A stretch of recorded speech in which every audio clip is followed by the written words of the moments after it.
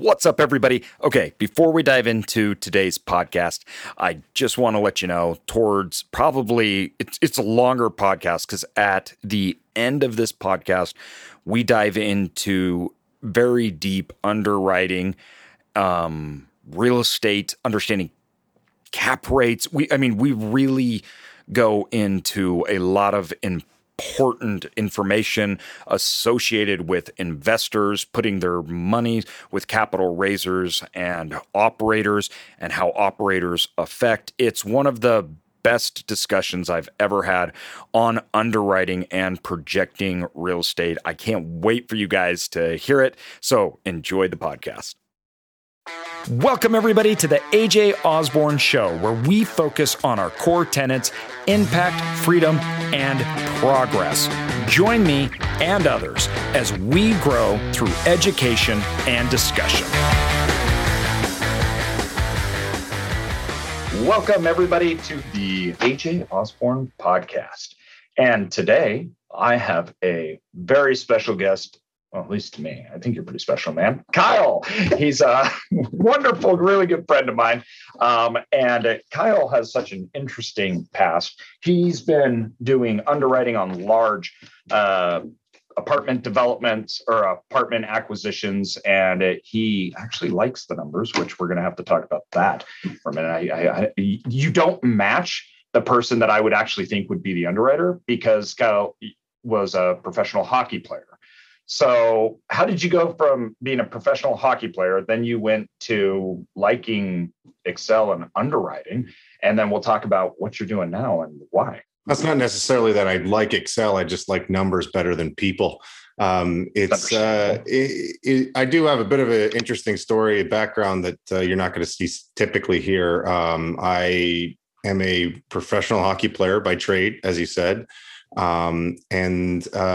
kind of fell into the what most people call house hacking early in my career, where I bought a place where I was playing the one time, had a couple extra bedrooms, and we rented them out to other players who stayed with us, and that worked great. But we didn't really know what we were doing. This is back pre-crash, like kind of right around there, and actually it might have been right after the crash. And it was just, extra income. And then later in my career, I was kind of realizing that I'm not going to play hockey forever. We need to figure something out for the rest of our lives. And I started looking around what we're going to do with this money that we've made, and what our plans are going to be, because I could get injured at any time. And real estate just kept coming up. It's such a great vehicle for even passively investing before you even get to the active side with it's indexed to inflation, and there's just so many benefits. So we got kind of hooked on that. And my wife at the time, Ashley, was working as a director in a pharmaceutical company. And she was living with me and working remotely. And her father was a general contractor. She'd grown up with him and working on his job sites and doing that stuff with him. And so they started flipping houses, and that was our how we got into it years and years ago. And then it just kind of progressed from there. Once you get in the business, you start realizing there's always something better and always something more you could do. And we upgraded from little greenhouses to red hotels, and we haven't looked back.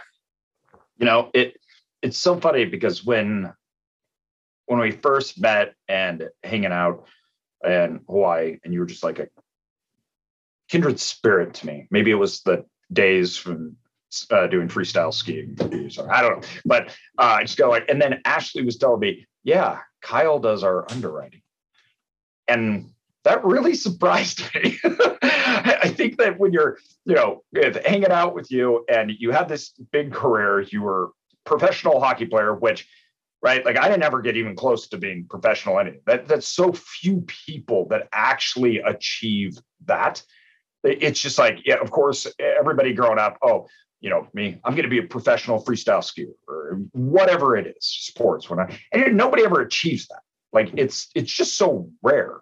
So you actually achieved this. You went and typical hockey players, right? They're just mean. They're rough. They're out there skating, beating people up, right? I don't know why. You could say it, meatheads. That's what. Yeah, that's what. meatheads. Okay, there we go. There we go.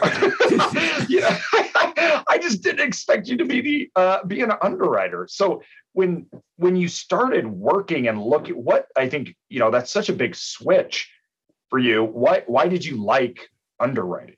Like what did you like about that? Yeah, it was like I have my background. I have a degree in physics, so which I did absolutely nothing with. So I would say majority of undergrad physics majors, probably 95, even more percent of them go on and get higher education. They get their doctorates, they go into engineering, they do something like that. But I decided to go play in the NHL instead.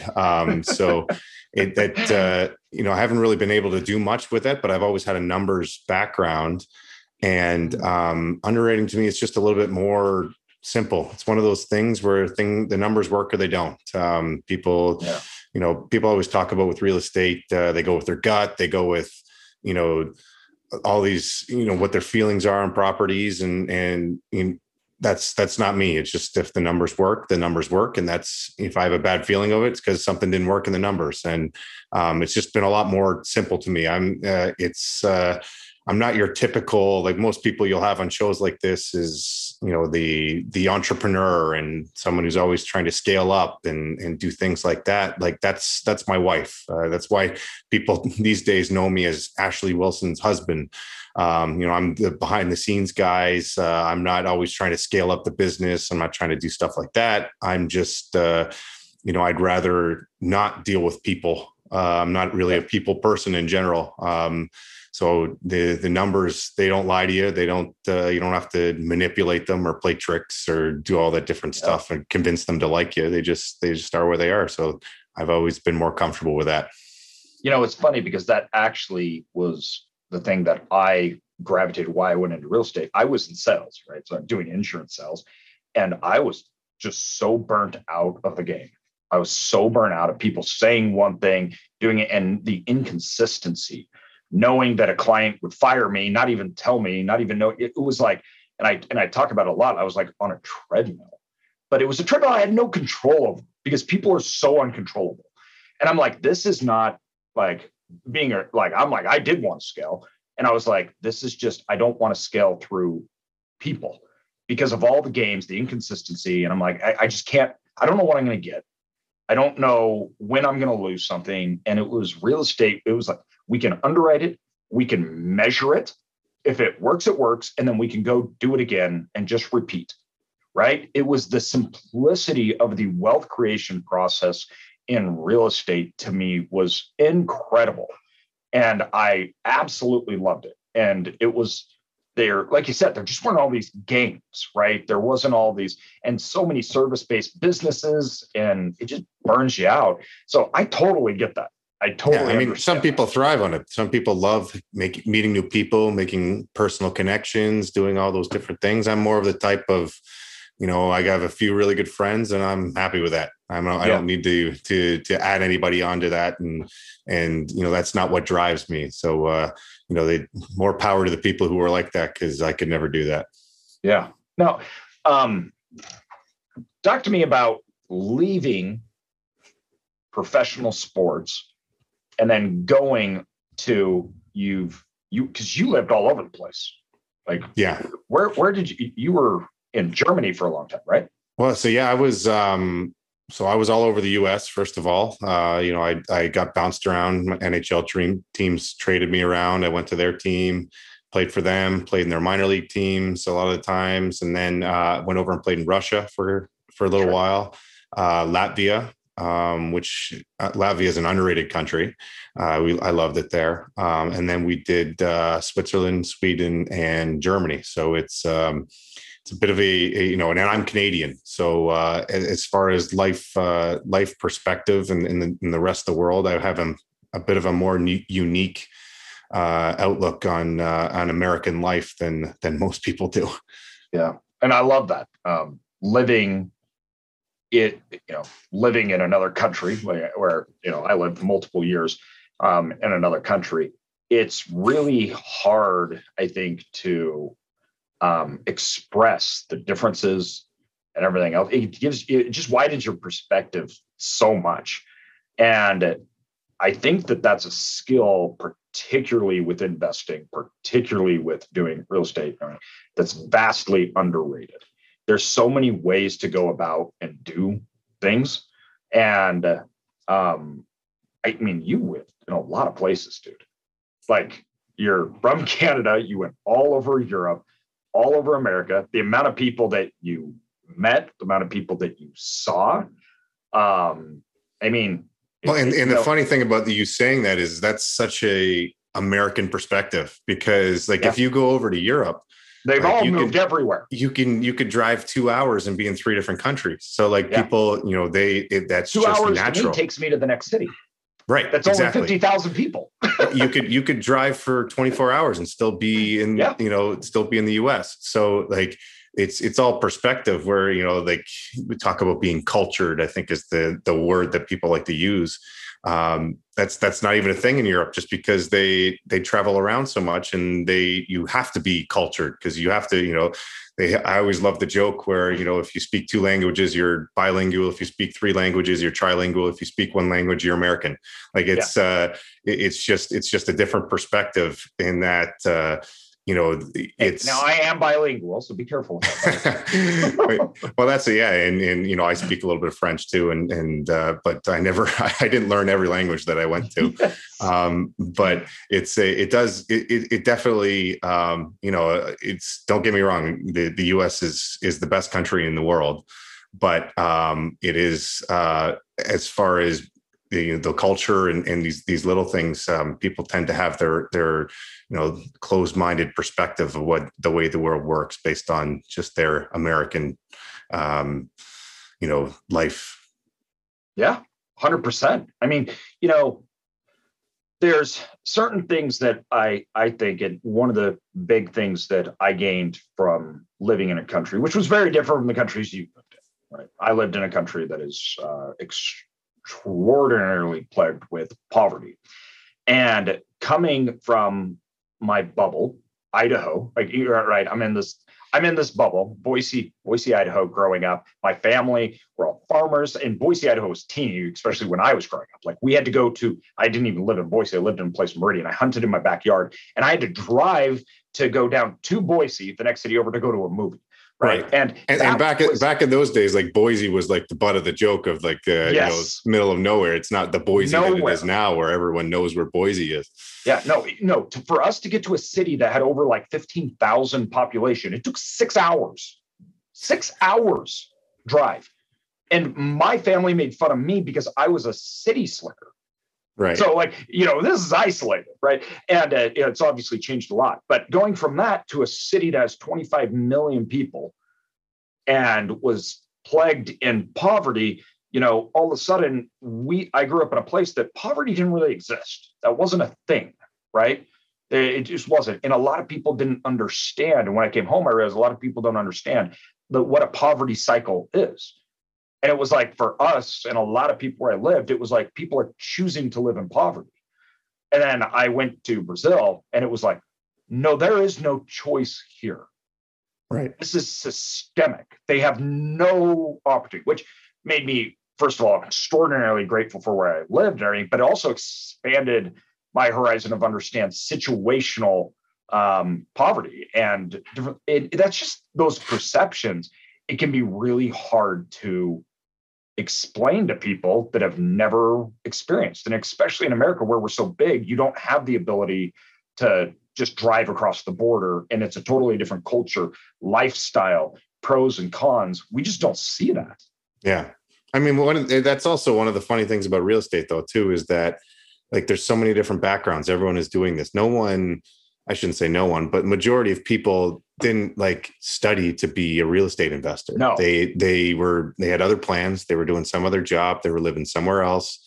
And they, for one way or another, their life pushed them into real estate investing. Yes. And there's so many diverse backgrounds and so many different perspectives that, I guess that's why there's so many real estate podcasts out there that could stay interesting, because every story is different, and every person that comes in is going to, they're not just going to be like, oh, I was an engineer and I hated my job, and I, looked for a way out and listened to the Bigger Pockets podcast. Like, not everyone's like that. Everyone's got to have a different background. So that's, it's a great thing about talking to real estate investors is you can always, meet somebody new with a new story.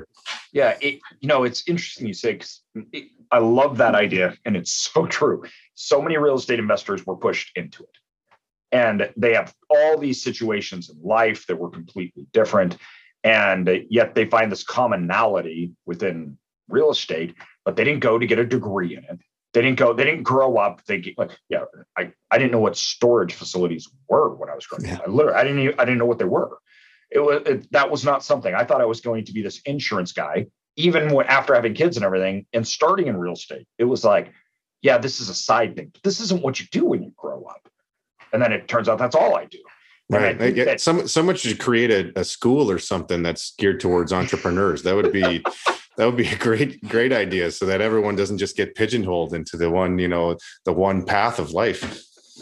I should probably talk to somebody about that. Maybe my wife, who's sitting right over there. It's true. And I think that in real estate, one of the things that the reason though why people gravitate towards that is real estate is basically problem solving, right? I mean, all morning we sat and we were we're doing a development project, and we're working with everything from cities to architects, and everybody's throwing problems, and you have to figure out how to get this thing through and how to get it done. There isn't a clear path forward, and nobody's giving you one. In fact, It's the opposite. They're giving you obstacles and saying, if you overcome all of these obstacles, if you figure out a way to get around what we want, if you can get sewer from over here, nobody's doing it for you. Nobody's going to do it for you. We don't even care that you do it. In fact, we're giving you obstacles you have to get around. And our job is to just figure out how to do it, how to get through. I would say majority of successful real estate people, they're not really in it because of the real estate. They're in it because they are really good problem solvers, really good business people. I always talk about, I talked to Ashley, my wife, about her partner is Jay Scott, which many people have heard of. Yep. And people would associate him as a real estate guy. But once, we've spent a ton of time together now, and I wouldn't call him a real estate guy. He's a business builder and a problem solver. Yep. That's where he thrives, is building the business and solving the problems. He's just realized that real estate is a really good business. Yep. It's tough to find a better business than real estate. And, but people like that, people like Ashley, my wife, people like you, people like Jay, if you put them in another business, they would still find a way, and they would still get creative and build that business into a great thing. And that's just, just real estate is just a great business. That's all what it comes down to. 100%. So it's funny you even say that. I was sitting this morning, and we have clients, right, that are business. I own an insurance brokerage firm right now. That was my background. I really don't do a whole lot in it anymore. I just do real estate now. So my dad runs that. He's the CEO as of January 1. I stepped completely out of it. I was like, I don't know. But congratulations. Thank you. Yeah, that was a good move. And I just focused 100% on real estate. But when I was looking at all the clients, and since I was young, in my early 20s, I was working with business owners, and I got to see their business models, right? And this morning, it was one of my clients or something like that, and I was just sitting there. They were talking about him. I was like, man, it would suck to be in that business. Like, there's all these business models that I thought, if you could be in business, in any business, why would you choose that one? Right. Why would you choose that business model? It's a horrible business model. You work endlessly. There's teeny margins. There's always problems. You're always going to go out of business. And I think smart problem solving people figure that out.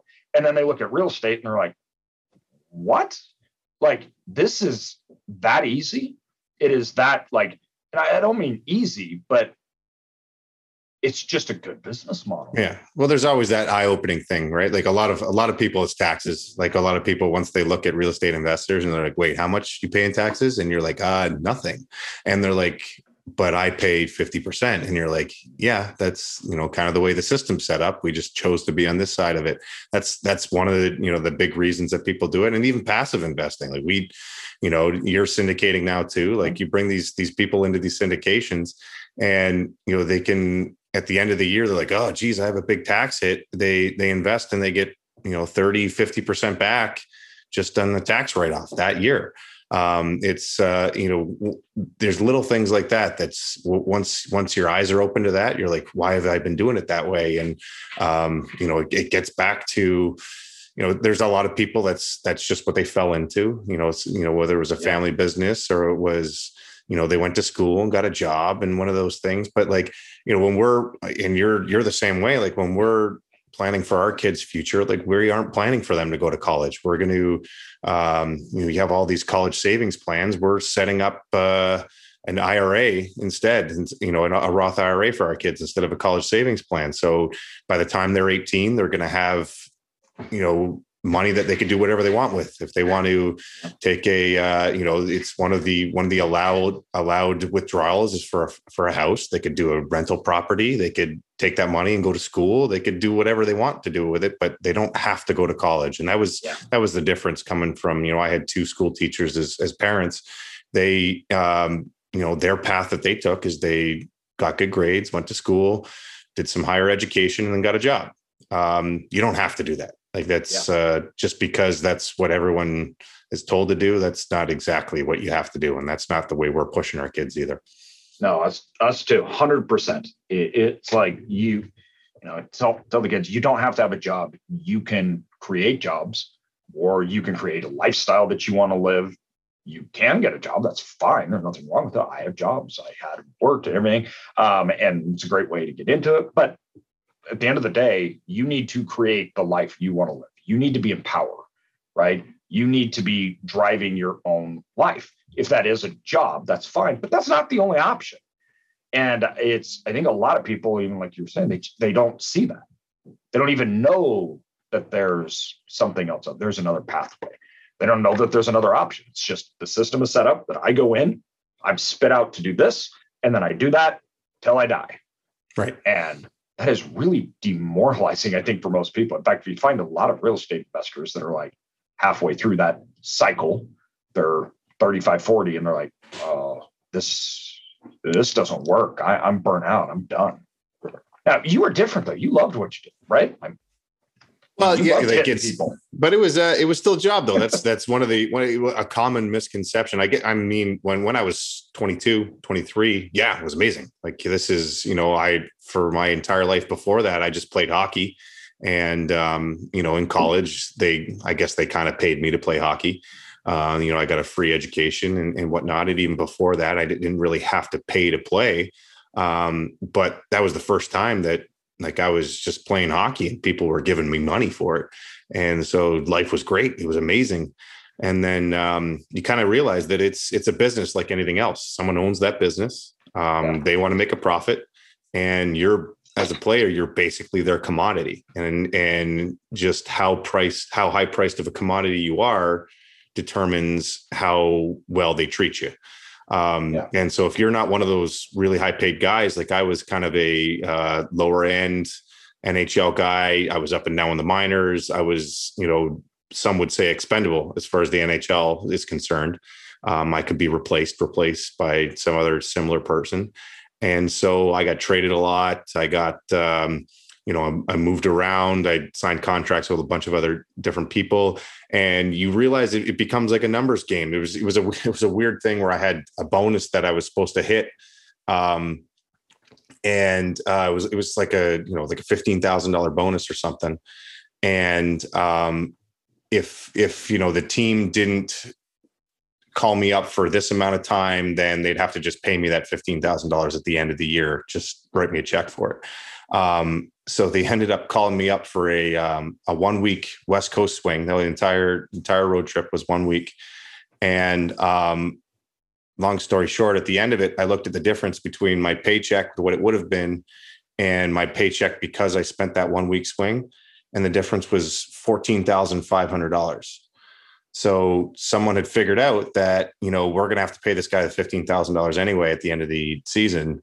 Why don't we use them for this road trip and bring them up for that road trip? So it's little things like that you realize, okay, they don't really care about me that much. Yeah. And it becomes a job. And like I was getting injured a lot too. You're putting your body through a lot. I'm traveling all over the place. And once again, 23, 24, traveling all over the country, traveling all over the world. It's great. You love it.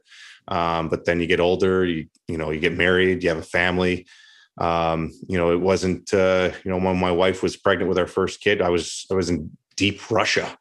That's not exactly the best situation to raise a family in. So, you start making decisions based on that. And, by the end, it's a job. And that's honestly, that's why I retired. I could have kept playing. I had good offers to play, other places. But Ashley had already kind of gotten our real estate machine rolling. The opportunity worked out that somebody in her, sphere was moving on to other things, and that they needed to replace that with somebody. And I figured out, sure, I wasn't going to make as much money coming into the real estate business as I was playing hockey, but I wouldn't have to pack up my whole family, move overseas, go. I think it was Finland was where I would have had to go. It's cold there. I had a 10-year-old dog that I was having to sneak on the plane as an emotional support animal. It was just this whole thing. And once you, as I said, I'm a numbers guy. Once you're looking at it, what's that worth to you?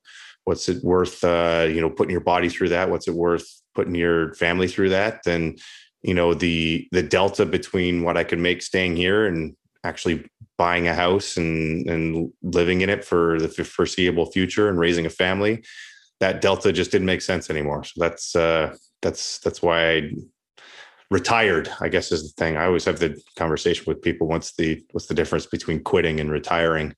So that's why I decided to retire and go into real estate.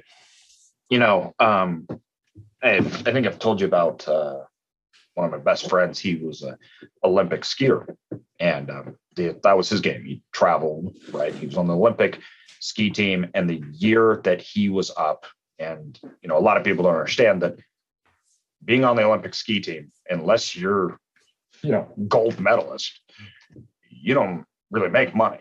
It's right. There's none of those Olympic athletes do. No, there's one person that makes anything, and so they're all striving to be that one person. And it was like the year in Sochi that he was going to. He was scheduled up. He was going to be the top three, right? It's like his whole life of training, and he blew his knee. Yeah. And now he's doing real estate because he's like, what? Yeah, and he talks like the time, right? And everything. And it's just, like you said, it was a job. Right. And it was a job with this idea that there's this big payout. There's this end goal that he could hit. And a lot of times that's exactly how everybody lives, right? I have a job with the end goal that I'm going to retire. Right. And then I'm going to retire on some amount that means I don't have to work. Right. Right. And it just feels like that's a fabrication. Yeah. Well, and that's what, Ashley and I talked about it, whether or not we should get more involved in trying to get athletes into real estate, just because as far as an athlete is concerned, there's no one, most of them actually, you don't get a great education because you start pretty young. Many hockey players, they didn't go to college. And if they did, they left early. My buddy didn't go to college. Right. And yeah, exactly. And it doesn't, and I was just lucky enough to be in a sport that, is accepted by our culture as, worthy for people to spend a lot of money on that. So I got paid relatively well. But if you're, Olympic athlete, if you're one of these other sports, you could be, one of the top in the world. And, I was numbered 150 maybe in the world, and I'm going to make a lot more money than you, even if you're the best in the world. Yeah. So that, I was fortunate in that sense. But at the same time, we'll go through these careers, and majority of these athletes, they won't make enough money to just not work again. So you're going to have to find a job. And what are you going to do when you're 30 and you have no job skills, no resume, maybe not a full education? Where are you going to get a job? And that's why a lot of people go back into the sport, become coaches and do stuff like that, because, the idea of going and starting your career at 30 and, competing with these 22-year-olds that are just fresh out of college, and, you haven't really spent much time in the workforce, and you're all of a sudden having to go into the office for 8 hours plus a day. That's kind of a crazy concept of having somebody to do that. So, maybe that'll be my philanthropy later in life, that trying to convince athletes to get into real estate, because it is, it is more along the lines of, it's not set hours. You're having to travel, you're having to, do all these different things. And, if you have made a little bit of money along the way, that money can go a long way in real estate at the same time. It's an interesting position to be in for athletes like yourself that basically gave their life to it in lots of times from a very young age. It's all they did. And the lifespan for athletes, it's generally not after 35. Right. And so all of a sudden you're 35, which isn't old. And basically every waking moment of your life was centered around one thing that, you can't do anymore. And I don't think a lot of people can relate to that. Mentally. Yeah, I mean, having your identity, it's your whole identity. You're that guy or that girl, that's what you do. And then all of a sudden it's just, you make that phone call to your agent and you're no longer that person. You're just a normal person. And, with some good stories, but other than that, like, you're just like everybody else, but you're actually starting behind the 8 ball, because you don't have any of that work experience. You don't have any of those other things. So it could be a really tough transition for a lot of people. And that's, you hear people always think it's crazy that these athletes that make millions and millions of dollars are all of a sudden 5-10 years later declaring bankruptcy. Well, it's not that easy to just, transition and you have a certain lifestyle and just to flip that switch and all of a sudden live like everybody else is living. I was fortunate enough that I do have a modest background. Like, as I said, my parents were school teachers. My dad's whole family are farmers. And, I wasn't one of the number one draft picks either. So like I grinded it out a lot, and I know the other side of it. So I knew, this, save as much money as you can along the way. And, but a lot of athletes aren't so fortunate to have either A, made the money up front, or B, if they didn't make the money, they don't know any better. So it's, I feel lucky that I did. Yeah. You made the choice, which is also, I think, different. You've spent the time to think about it and say, no, I need to make this choice. A lot of them don't. They don't get that choice. Like you said, they call up their agent. Their agent informs them. They blow a knee out. It is not their choice, which is that much harder. Now, I love this idea too, by the way, because if you think about most of these athletes, if they would just invest in some real estate along the way, that transition would be much easier, because they'd have some stable income. They would have a whole lot of differences, or a whole lot of opportunities that would come from that, which would be really helpful, because there's a lot of them. So I want to know, when you mentioned something earlier before, and I want to bring it back down to this real estate. You talked about the tax advantages, right? And just even investing, right? So your investors that come in with you guys on the multifamily, and they get these tax advantages, which I'm pretty sure but the tax advantages, particularly with the accelerated depreciation for multifamily, I think it's a lot better than what I do. So when you're underwriting a deal, how much do you include the benefits of the taxes within whether you should do a deal or not? Or is that included? Well, it's a factor, but as far as including it for, whether or not you should do a deal, I would say it's very secondary. That's one of those things where everybody's situation is going to be different for their tax advantages and what they are requiring. It's dependent on where you are in the year too, and how much your capital improvements are and things like that. Just for instance, like we're raising for a deal right now, and that's our biggest pitch, is because this deal is closing in December, and anybody who has that big tax hit for 2021, they could sneak into this deal in December and take, a 30% write-off right off the first day. But, the disadvantage to that is one of the best tax write-offs is capital improvements. And because we're buying this in December, we're not able to do a lot of those capital improvements. So we're having to push, another 20% of that write-off to year 2, which, isn't bad. Like, you're still getting it, but at the same time, getting all that depreciation in the first year, that's one of the best things about bonus depreciations. You could take it right off the top, right in the beginning. And the only, there's not many avenues where you can get that kind of tax write-off. Maybe oil and gas, they're pretty lucrative for their tax write-offs, but real estate's one of the only ones. But it's one of those things where when we underwrite it to make sure it's a good deal. And then, the tax benefits come after kind of deciding how we're going to raise the money. If it's a great tax write-off, you're going to be targeting different people versus if there's not a great tax write-off, it's more who you're targeting as far as investors are concerned. And this is a really important point, especially for people looking to raise money, is understanding the motives and the benefits for investors. You have some investors that they can invest, into your deal, and all of a sudden their return on that deal, they're automatically getting a 10% real return to them, right? Like that's real. They actually get that money back in that next year. They got that return. Where other ones, they may not. They may not be in that tax bracket. So then they're looking at it very, very differently.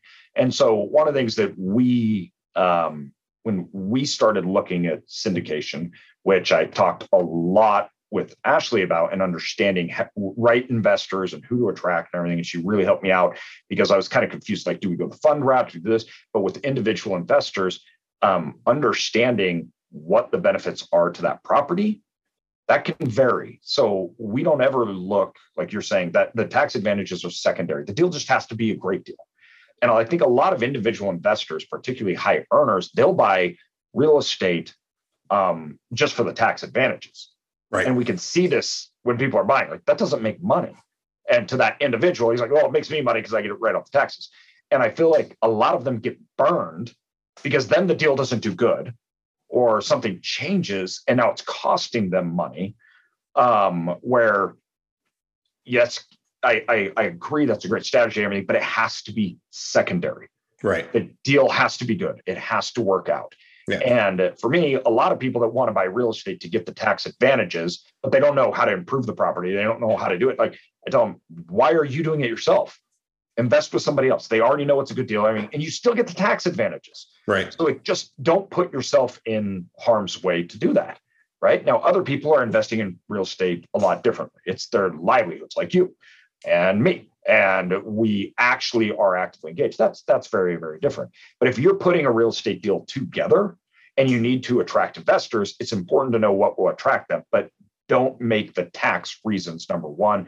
It should only be secondary to this is a great project and a great deal. Yeah. Real estate guys always say, don't let the tax tail wag the dog, is their line. But I would still say the majority of investors, they're looking at that bottom line. They're looking at the returns. There is that person, especially as I said, for a deal that's closing in December, they're meeting with their tax advisor in November, December, and they're like, geez, I have a huge tax exposure. What am I going to do? And, they're going to look at one deal that has a 15 IRR, one deal that has a 12 IRR, but the 12 IRR is giving them a 50% depreciation in year one. They might choose that one just because, that's, at the end of the day, that might be their number one driving force. But, Ashley always says, when you're looking at a deal, like that should be so far down the list. When you're looking at the deal, number one, you're looking at the operator. Like that's, it doesn't matter what returns they're quoting if they're not a good operator.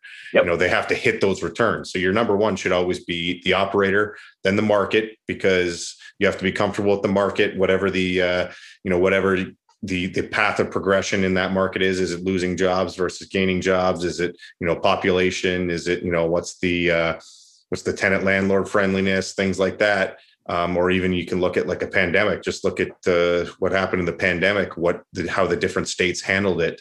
There's any state that was landlord friendly did a lot better as far as real estate's concerned. And then the third thing down the line is that's when you're looking at the returns. And then probably fourth is taxes. You can move taxes above the returns if you want, but you should still be picking operator market first, even if your taxes are becoming, big enough that's, determining where you want to invest. Dude, that is so okay. That is just so crucial for people to understand. And I like to say, listen, as good as I am as an operator, I can't win in a bad market. Right. So the best operator will lose in a bad market, but a bad operator can lose even in a good market. Right. And so that relationship between those two things, good operators in good markets are home runs. Yep. They're home runs. And good operators in bad markets are failures, and bad operators are that's just risky no matter what. At that point, you're just betting and hoping that things go up and mistakes aren't made. So that order in which it's perfect. And I like to look at it and say, we control everything that we can control. We measure out and we do everything. But I can't fight because I can't fight against the market. If that market isn't going to be those wins in our cellar, you just got to walk away. It's just not even worth it because that's uncontrollables. Yeah. And you just can't win against it. And I mean, the problem that we're getting into these days is that, we've been going through a pretty good cycle here, and yes, it's difficult to determine who's a good operator because everyone's got a good track record these days. Yep. You could go in and have no idea what you're doing. You could buy a property and just pass it off onto the property management company and not know how to operate a property at all. And you probably gave your investors, 15, 20, sometimes 30 plus returns just because cap rates have been compressing and they continue to compress. And every time we say cap rates aren't going to compress anymore, there's no way they're going to go down. They just keep going down. And so, this tide keeps bringing all the ships up, and it doesn't matter, even bad markets too. Those bad markets, the cap rates are still compressing, and those bad markets as well. So I think a lot of people who've been investing with these operators, they've gotten a little complacent. They're just throwing money at people without really knowing the process versus, making sure, okay, is this the type of person who's going to say, look, when we buy this property, we have a dedicated team who's going to make sure that every day we're on top of this property, we're taking care of this property, we're not just passing off the property management and hoping for the best. And that's I think I keep saying it's going to catch up with people, but it doesn't. And based on my outlook and what's happening in the next few years, I don't think it's going to happen for another few years as well. But at the same time, I still think you should be finding somebody who focuses on operations instead of just where's the next deal you could buy. No, this is such an important point. I can't stress this enough, especially, in my industry that is a relatively new industry, right? Like prior to 2008, there wasn't very many people in it. And now you have a flood of operators just in the last few years, literally the last 3 years. And they're buying things at hundreds of millions of dollars, and they'd never been in it before. And they're using the last 3 years and they're saying, like, look at our track record. And you're like, this was the best 3 years for self-storage of any time period and of any asset class. If you failed in storage in the last 3 years, you must have died, because I don't know how you could have. Right. And yet they're going out, and it's just like, it's because of our track records, and that makes it really confusing for people, because they're going, yeah, but they're numbers. And it's like, well, the numbers have to be in context to what the market did. Right. So how do you break those things apart? Like, what would you say to people? They're like, how do I tell the differences? How do I look at different operators and truly analyze what was their role in it and what was simply the market? And it's just I mean, maybe I don't know if there is really a good. Yeah, it's tough because they get. You would normally say, okay, let's take what your previous pro forma business plans were and compare it to what actually happened, and did that come to fruition? But the problem is that no one's going to give you that. No one's going to say, okay, that was a confidential deal. I'm not going to divulge financials on previous deals. I'm just going to be able to talk about returns. So I guess it's when you get back to it, it's just asking the right questions. Like, what do does this operator really know what they're talking about? Do they focus on certain things? Are they in the day-to-day trenches, or are they just an acquisitions machine? That's all. When you talk about people getting gurus a bad name, it's because they teach you to be an acquisitions machine. If you take any of these guru courses, many, I would say majority of them, if not all of them, don't talk about operations. Like they teach you what the overall concept is of and just go buy purchasing, let's say, apartments, because that's what we're in. They teach you how to evaluate them. They teach you how to talk to brokers. They teach you how to market. They teach you how to do all those different things. And then they say, now you know everything there is to know to purchase an apartment. And that's it. They teach you everything there is to know to purchase an apartment. And that's a very dangerous thing. Just because all of these, they've all been getting lucky, because even if they run this thing poorly, the value, the appreciation, which is basically cap rates going down and rents going up, has bailed them out.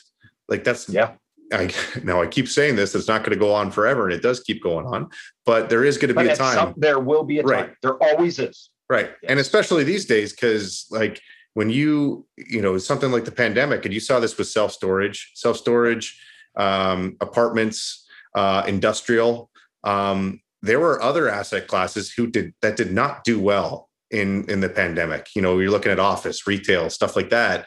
And there's a lot of money in that. And there's a lot of people who have a lot of money looking for places to invest that are skittish about these other places. And that's why we're seeing self-storage. You get these big players coming into self-storage. You get these big players all of a sudden throwing a ton of money, pushing cap rates down in apartments. And it's making people who are competing with the big boys are going to be fine. They have millions, billions of dollars in these things. If a couple assets, don't perform that well, they diversify it across their entire portfolio and they're fine. But if you have these, smaller operators who don't know what they're doing, and they're all of a sudden have to push their offers, push their cap rate projections, push their occupancy projections, push their rent projections, all of these things to compete with, big box national buyers, when things go poorly, they're not going to have the reserves. They're not going to have these things, and they're going to lose properties. So it's a scary time in that sense.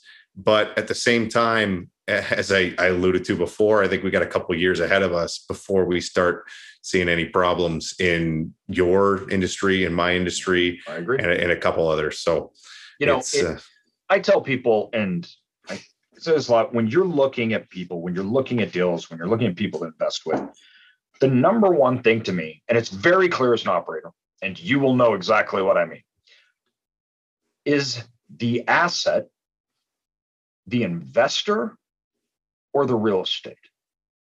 So to the person that you're investing with, are you the way they make money? Or is it the real estate? Meaning, not just there's fees or anything else like that, but they're acquisition specialists that get as many deals as they can because they make all their money on fees, and performance matters actually very little. And they need to feed the beast. So we have a lot of operators right now in our industry that are buying massive deals because they have to. Right. Without the fees, they're laying people off. So at some point, it doesn't even matter anymore. We just have to buy. And then I look at them and say, now, you investing with them, who's really the business? Who's their asset? Right. It's not the deal. It's the sales pitch to you.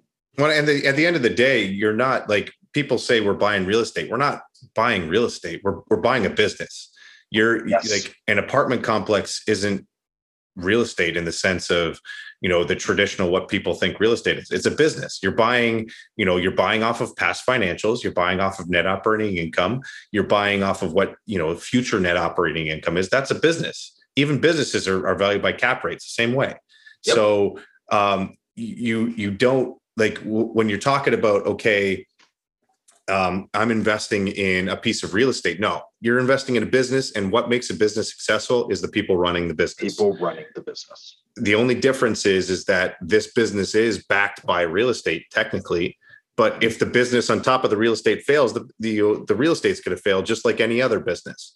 So when we talk about investing in stocks, investing in Apple, investing on that, it's the same thing. You're investing in the culture that Apple has placed around themselves to be a good business. You should be thinking of investing in an apartment syndication or a self-storage syndication or whatever, investing in it the same way. You're investing in a business, not a piece of real estate.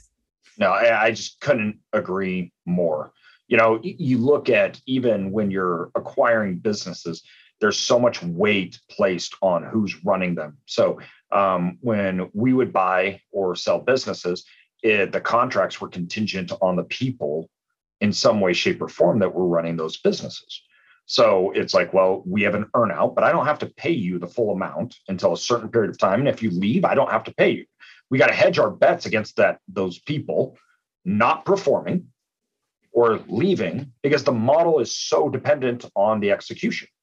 And this idea that you just mentioned, that people are like, oh, you're investing in real estate. What you're doing is you're taking all that pressure that, as when we look at businesses and buy businesses, on that operator, and say they don't matter because the real estate's the only thing that matters, right? So for some reason now we don't need to think about that. And that would be ludicrous to purchase a business in that way.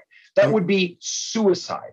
Right. But for some reason, we make up an excuse that because it's a real estate, it doesn't matter. And that is so dangerous. Well, yeah. And I look at it as it's a cap rate thing, right? So most common misconception in real estate is cap rates. People don't really understand them. They don't really get how they work and whatever. But at the end of the day, the cap rate is just how people judge risk. So when you talk about, so let's bring it back to a business. When you talk about, if you're buying a car wash, then that's going to have a cap rate on it. They're going to have a net operating income, just like an apartment of self-storage. And you have to evaluate that income that they're doing. And so you're going to have a higher cap rate. You're going to evaluate that at a 10 cap rate. Well, the reason that that's a 10 cap rate and that, my apartment is a 4 cap rate is just because of the risk associated with making that income. And a business that is based on an apartment is much easier and much more stable than a car wash. So that's why people are willing to pay a 4 cap rate. That's just it's just what your return expectation is based on how much risk is there. I'm willing to make 40% as much as a car wash just because of how stable of a business buying an apartment complex is versus buying a car wash. And that's, people talk about cap rates all the time and like it's this mystical thing. It's just a risk adjusted value, based on what how much money you want to make. And I'm going to even add another one onto it. Investors get really confused between opportunities and the cap rate, that it directly correlates with a good deal. So perfect example. If I'm buying a storage facility, right, and I'm the highest bidder, which turns out to be a 4 cap in a market that's the lower cap rate that they've seen, and somebody's like, well, I have another operator that's buying a 5 or a 6 cap over here, so I'm going to go with him, right? And I go, okay, so now let me ask you this. What's your return going to be? You say cap rate's a better deal. What's your return going to be? Because on this deal, the upside potential is 30% under market rates, where that deal, it's at the top of market rates. There's nowhere for it to go. Right. So a 30% increase in revenue, what does that make that internal rate of return, or what does that make your return? Right. And then they stop and they think about it and they're like, oh, holy cow, it's triple the return. Well, an easy way to explain to someone like that too is by using occupancy, right? So I'll use an example of, 2 apartments that we're placing offers on. And one of them we're placing an offer on and it's a 4 cap, and another we're placing offer on is a 2.5 cap. And someone would be like, that's crazy. Why would you ever, offer on a property that's a 2.5 cap? Well, it's 43% occupied and $600 under rent for the values. It is just extremely poorly run.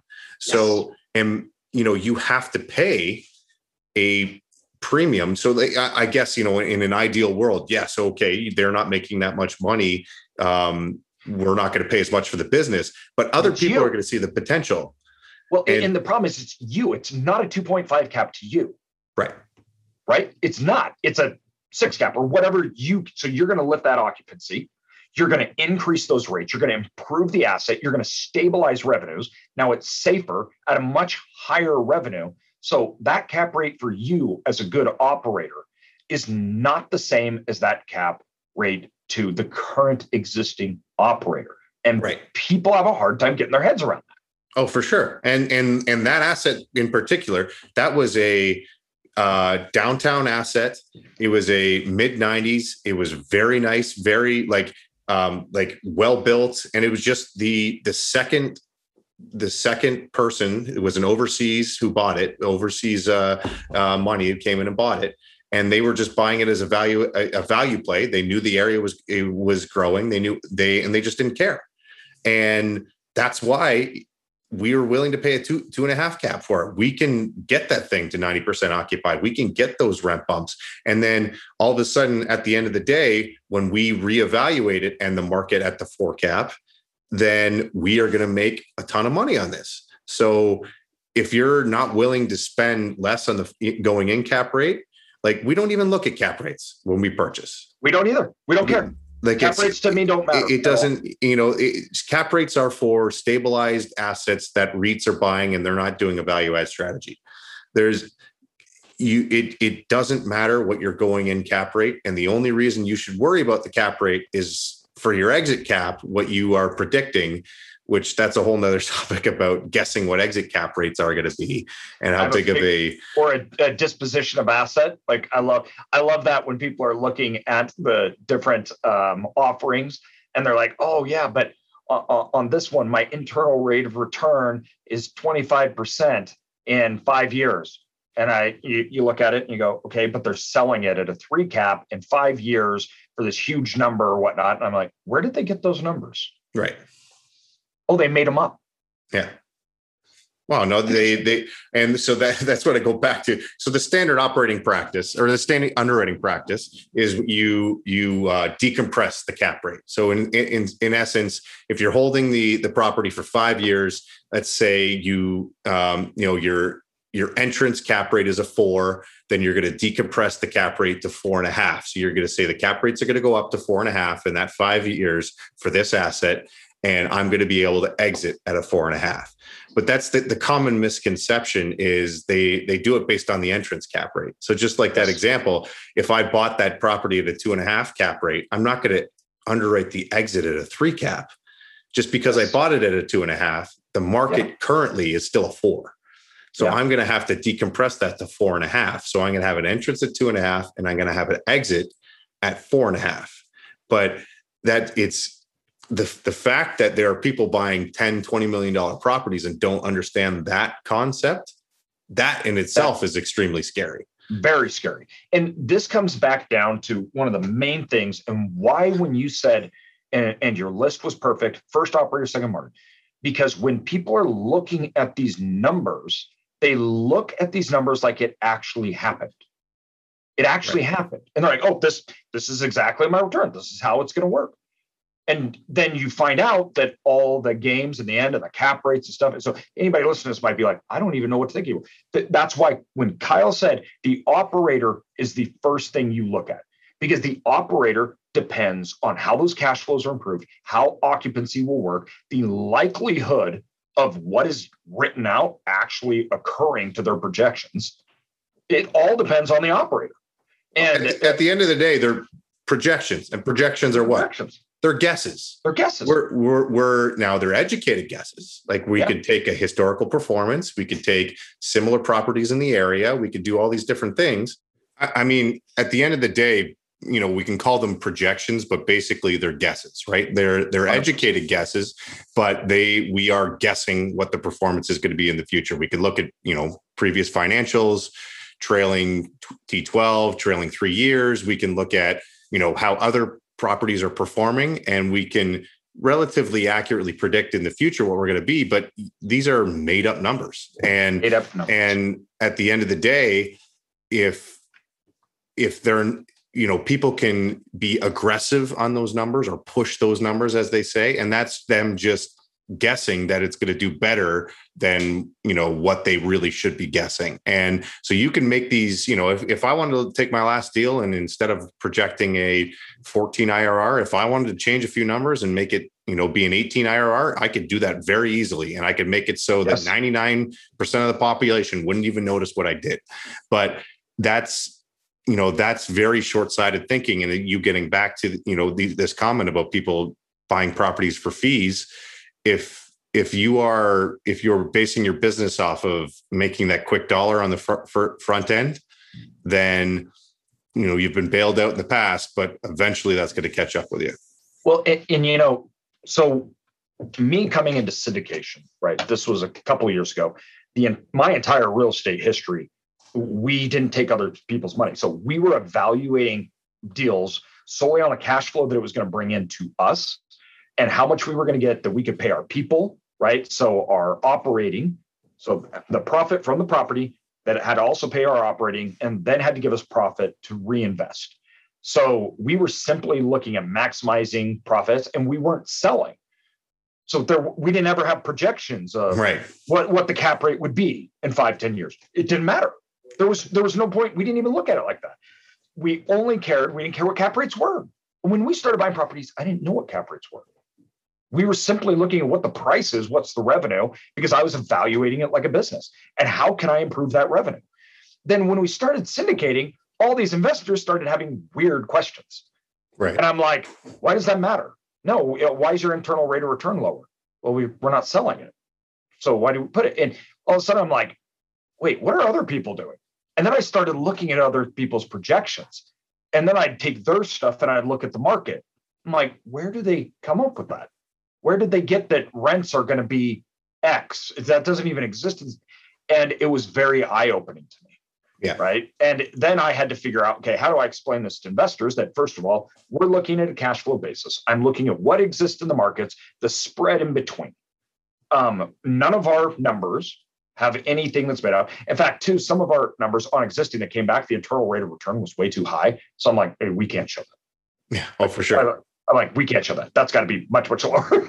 But this was new to me in the last 2 years that I didn't understand that there were real estate people out there and their funds that were playing this game. Yep. And I don't think a lot of people know or understand that. I don't think they understand that. You touched on that too. We had to, we don't have to deal with that anymore. But in the beginning, that's what, we had the one deal where we had to reduce our returns just because anybody coming from any other asset class does not get the concept of, we can predict to have returns into the low mid-teens, even high teens sometimes. And, if you're coming from a stock market investor, like they're like, oh, this is a scam. They'll say this is a scam because they don't understand it now. With the way the current market's going, that's becoming less of a problem. But at the same time, like when you try and compare that to any other business, then the concept of it, like it's tough for normal people to wrap their head around. So to try and have somebody coming from just a normal investor, you go after doctors, lawyers, people like that who aren't in the business. And then you have operators and sponsors who don't really get the concept themselves. Then it's tough for an investor to kind of figure that out. Like, they're not going to get cap rates because people who are in the business aren't understanding it themselves. So it's a kind of a vicious cycle that just kind of trickles all the way down to just an overall inability to explain kind of what's going on, just because there's been so much money pouring into it and so much money pouring out of it that no one really cares. Well, and there's other business models too that they're not describing to investors. So I know another firm where their idea is a cap rate compression based upon who's buying. So what that means is I know that if I could get a portfolio value and sell at a lower cap rate, right, that I can get that spread. So their only goal is to acquire everything they can. They're just literally buying as many deals as they can. The fundamentals, I mean, you're talking about we're underwriting the same deals going, you're paying 20% over what we even thought was reasonable. Like, it's mind-boggling. And the reason being is it's a justification that the end result justifies the current price. And that is a scary game to me, because what's happening is they're simply saying, I'm buying this at a 4 cap, but over 5 years, as the revenue rises, plus my ability to package it as one single thing and sell it to a big firm, that's going to create a really good spread, right? And then I will get that. Now, if that doesn't play out, this isn't good at all. In fact, this is a bad investment. But they justify the today's buying with an event that will occur at the end. I don't mean to say that that event won't happen. It's not what I'm saying.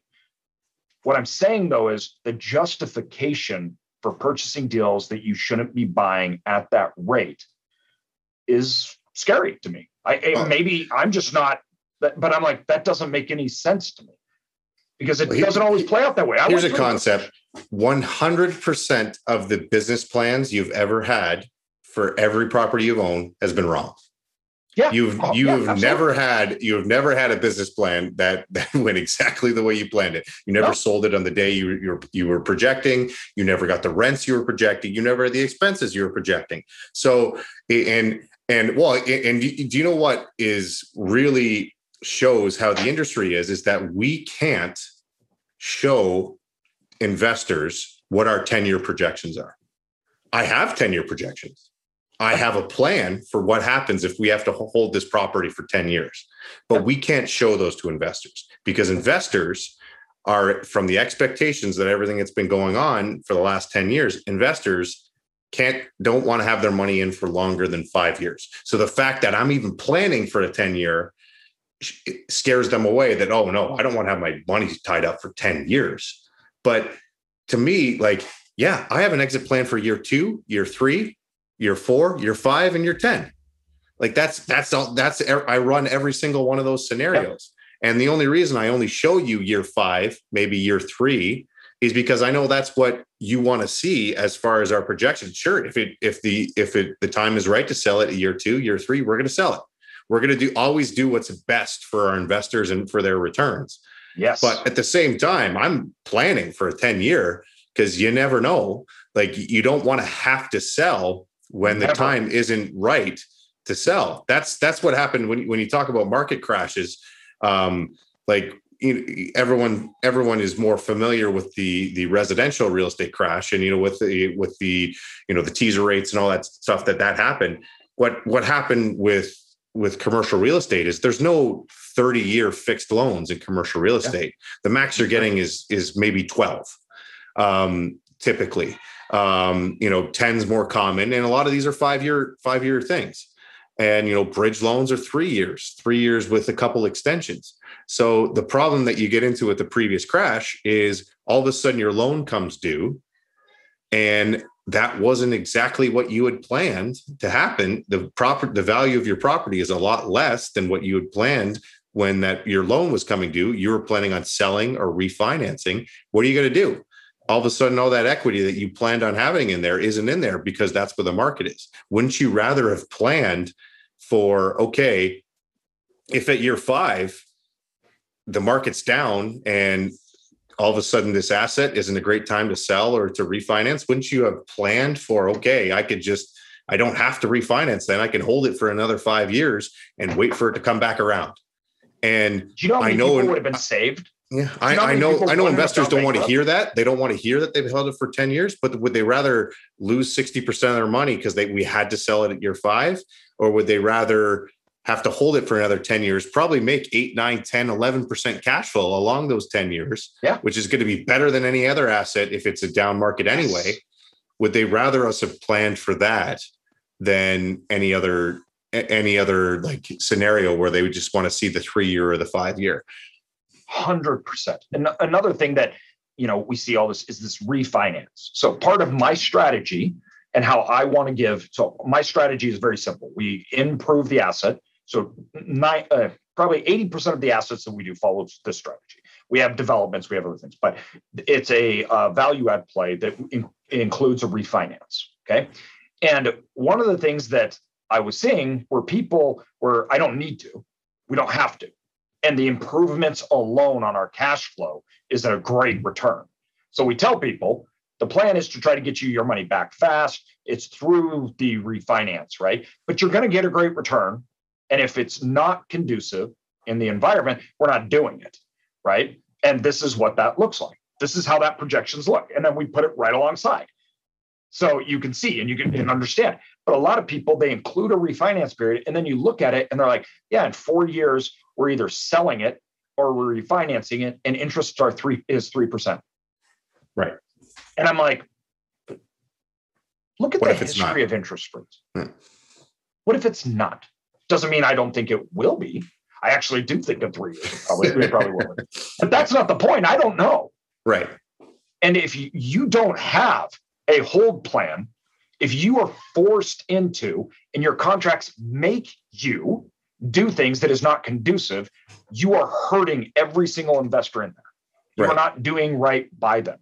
Yeah. And the reason why people don't do that is because they're justifying the buy with the end, and they're playing towards investors' emotions, and they're showing them what they want to see.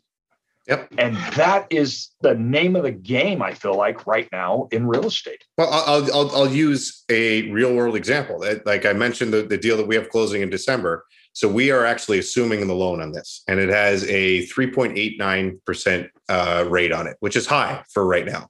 But it's fixed and it's interest only full term, which, interest only full term is amazing. It makes your DSCR very good. So which is, I had an old mentor that used to say your DSCR is your sleep well at night. If everything goes wrong, you'll still be able to pay your bills. And that, an interest only. Explain what that is. So DSCR is your debt service coverage ratio. So it's basically a number of how much income you make versus what your debt service that you have to pay is.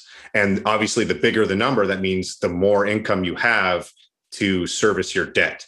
And so when you don't have to pay, when you only have to pay interest, you don't have to pay any principal, then that gets you into, like, a lot of these are like 3 years interest only. But after that 3 years, in year 4, all of a sudden your payment just jumps, like it pops way high.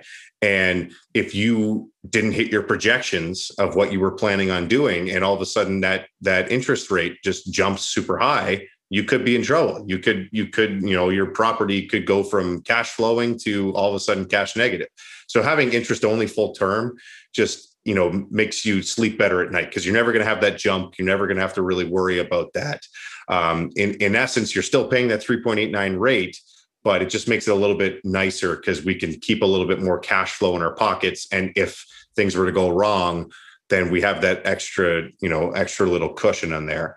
But so with us assuming that loan, there was 8 years left on this loan. And typically most people don't want to assume a loan that's any less than 5 years remaining on the term. So I ran different scenarios. I ran the scenario, there's 8 years left on the loan. There's there's a likelihood that interest rates might tick up a little bit. If they tick up, then in 3 years, someone might be more willing to assume that 3.89% loan than they are right now when they could get something sub 3. Do I know that? No. So I'm going to run that as one scenario. I'm going to run another scenario as, in 3 years, I'm going to have to pay you a yield maintenance penalty. I'm going to have to sell. I'm going to have to pay the penalty for getting out the loan. And then I'm going to run a third scenario where it's never a good time. We're going to have to hold this loan to 8 years. We're going to have to sell in 8 years. And then, projections get more fuzzy the longer you hold them, but that's going to be our scenario. And obviously that 8-year scenario, as far as an internal rate of return, is the lowest. But I show my investors all of those. I'm going to show them, what if I have to hold this for 8 years?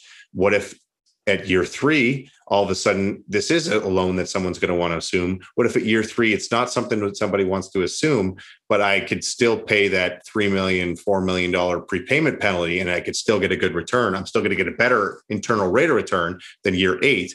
But if these scenarios don't work out, then year 8, this is what's going to be. And that's going to bring down, when I have to give them a range, what my IRR is. I have to say, okay, this is a 14 to an 18, because that year 8 is only a 14. But if I'd only said to my investors, hey, we're selling at year 3, no matter what, someone's going to assume this, or we're going to have to pay a prepayment penalty. We're going to sell at year 3, and this is going to be a 16 to 18 IRR.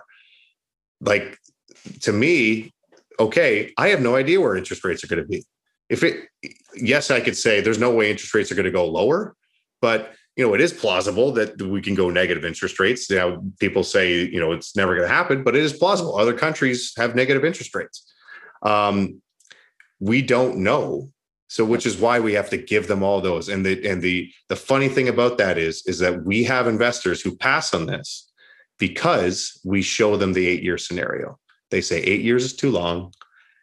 We don't want to invest because of the 8-year scenario. But to me, okay, I could have showed you, all right, this is a 3-year scenario. I could have even made up a 5-year scenario. 100%. I could have projected out yield maintenance for 5 years. Even though no one's going to assume a loan in 5 years, I could still project a yield maintenance in 5 years and thrown out, and it probably would have been a 16 or 17 IRR. But once again, I want to show people, what is the worst case scenario? What if we have to hold this for the entire term? What is, the worst case is we have to hold this for the whole 8 years. And to me, if you don't show people that high, low, right, low, medium, high, and you're right. And then you get investors look at it, and you're like, well, what are you looking at? Well, this one says that I'm going to get this. It's really simple. It's like, right, you're going to get this return at this date, and that's it. And you're like, whoa, that's amazing. They must be, I don't know, magic, because they just know exactly what's going to happen. And we have investors that believe that because they wrote it on a piece of paper, that actually means it will happen. They don't understand the risk they're incurring with it. They don't understand what goes into it, why those numbers came in the way, because the people that are putting it out say that's what the investors want. So we're literally going to put it out there for them. If it happens, great. If we beat it, even better. And if it doesn't, well, that's out of our control because it's real estate. And I'm like, that's bullcrap. That's not. It doesn't year over year rents in many markets right now are over 10%. Am I going to underwrite 10% plus rent increase for 2022? People do it. Yeah, they do it. And you know what? If I put 11% year rent increase for 2022, I could show you a 20% IRR, no problem. Yeah. But that's the scary thing, is that we and it's by nature, right? We are bringing in passive investors. They want to invest passively. They want to have us worry about all those details. They don't want to have to deal. They have their own jobs. They're engineers. They have their own 9-to-5 job or whatever they do. They want to give it to somebody who, this is our job. They trust us for our job. And that's when it gets back to number one thing you're investing in is an operator, because numbers can lie, liars can figure. Like it's the same thing, that if you don't trust the operator and how they're doing things, then nothing else matters. It doesn't matter what number they put on there, because I can make any number show up on any deal. It's how much you trust that operator to perform that operations business plan. Well, and two, though, not just trust, but also understand, like you said, what happens if this scenario doesn't play out? I don't know how many times you've been asked that, but for me, I don't know that I have been asked that. Yeah. I don't know that anybody's ever asked me that. Right. And I'm like, wouldn't you want to know?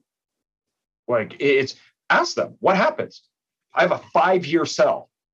Okay, well, what happens at that?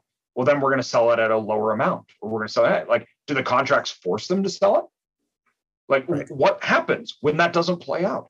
And they should have an answer.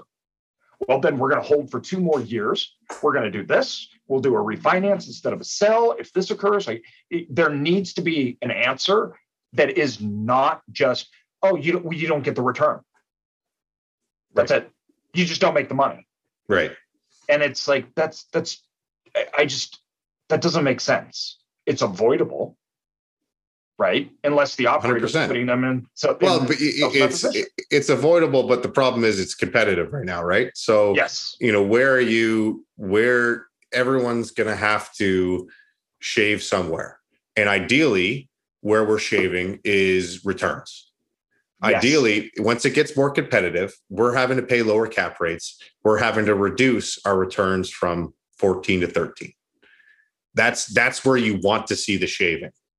If someone's going to, cut off a little bit of the hair somewhere, it should be in the returns. It shouldn't be anywhere else. You shouldn't be shaving. Okay, I'm going to, just shave off the expenses a little bit because I think, I think that my payroll is too high. I think I'm going to be able to save a little bit on payroll, or I think I'm going to be able to, maybe that pool contract, I could probably get that for cheaper. Like, you don't want to be shaving on those things. You don't want to be boosting rents. You want to, as far as if you have an operator you really like, and you see them reducing their returns right now, that's just because the market is reducing the returns. It's because the cap rates are going down. It's becoming more competitive.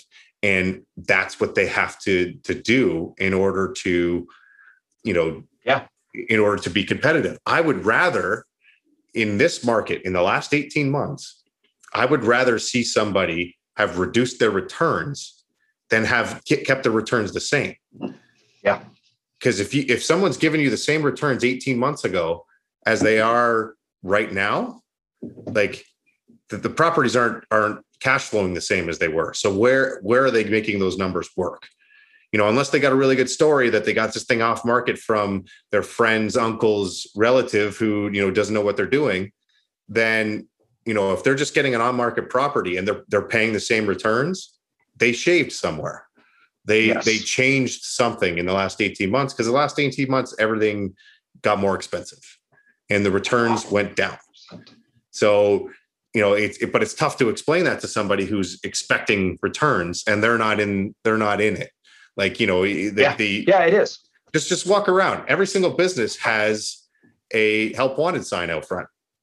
Every single restaurant is raising their prices because, the price of the oil that goes in the fryer because of supply chain issues went up 60%.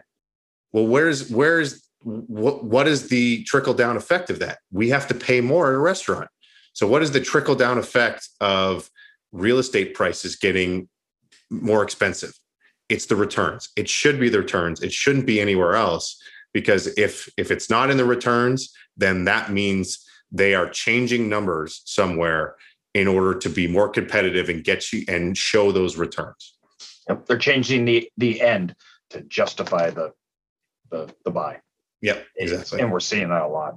Well, dude, I could talk about this all day with you. This has been freaking awesome, man. Tell everybody a little more about you guys, where they can find you, learn more about you guys, what you're doing right now. Where should people go?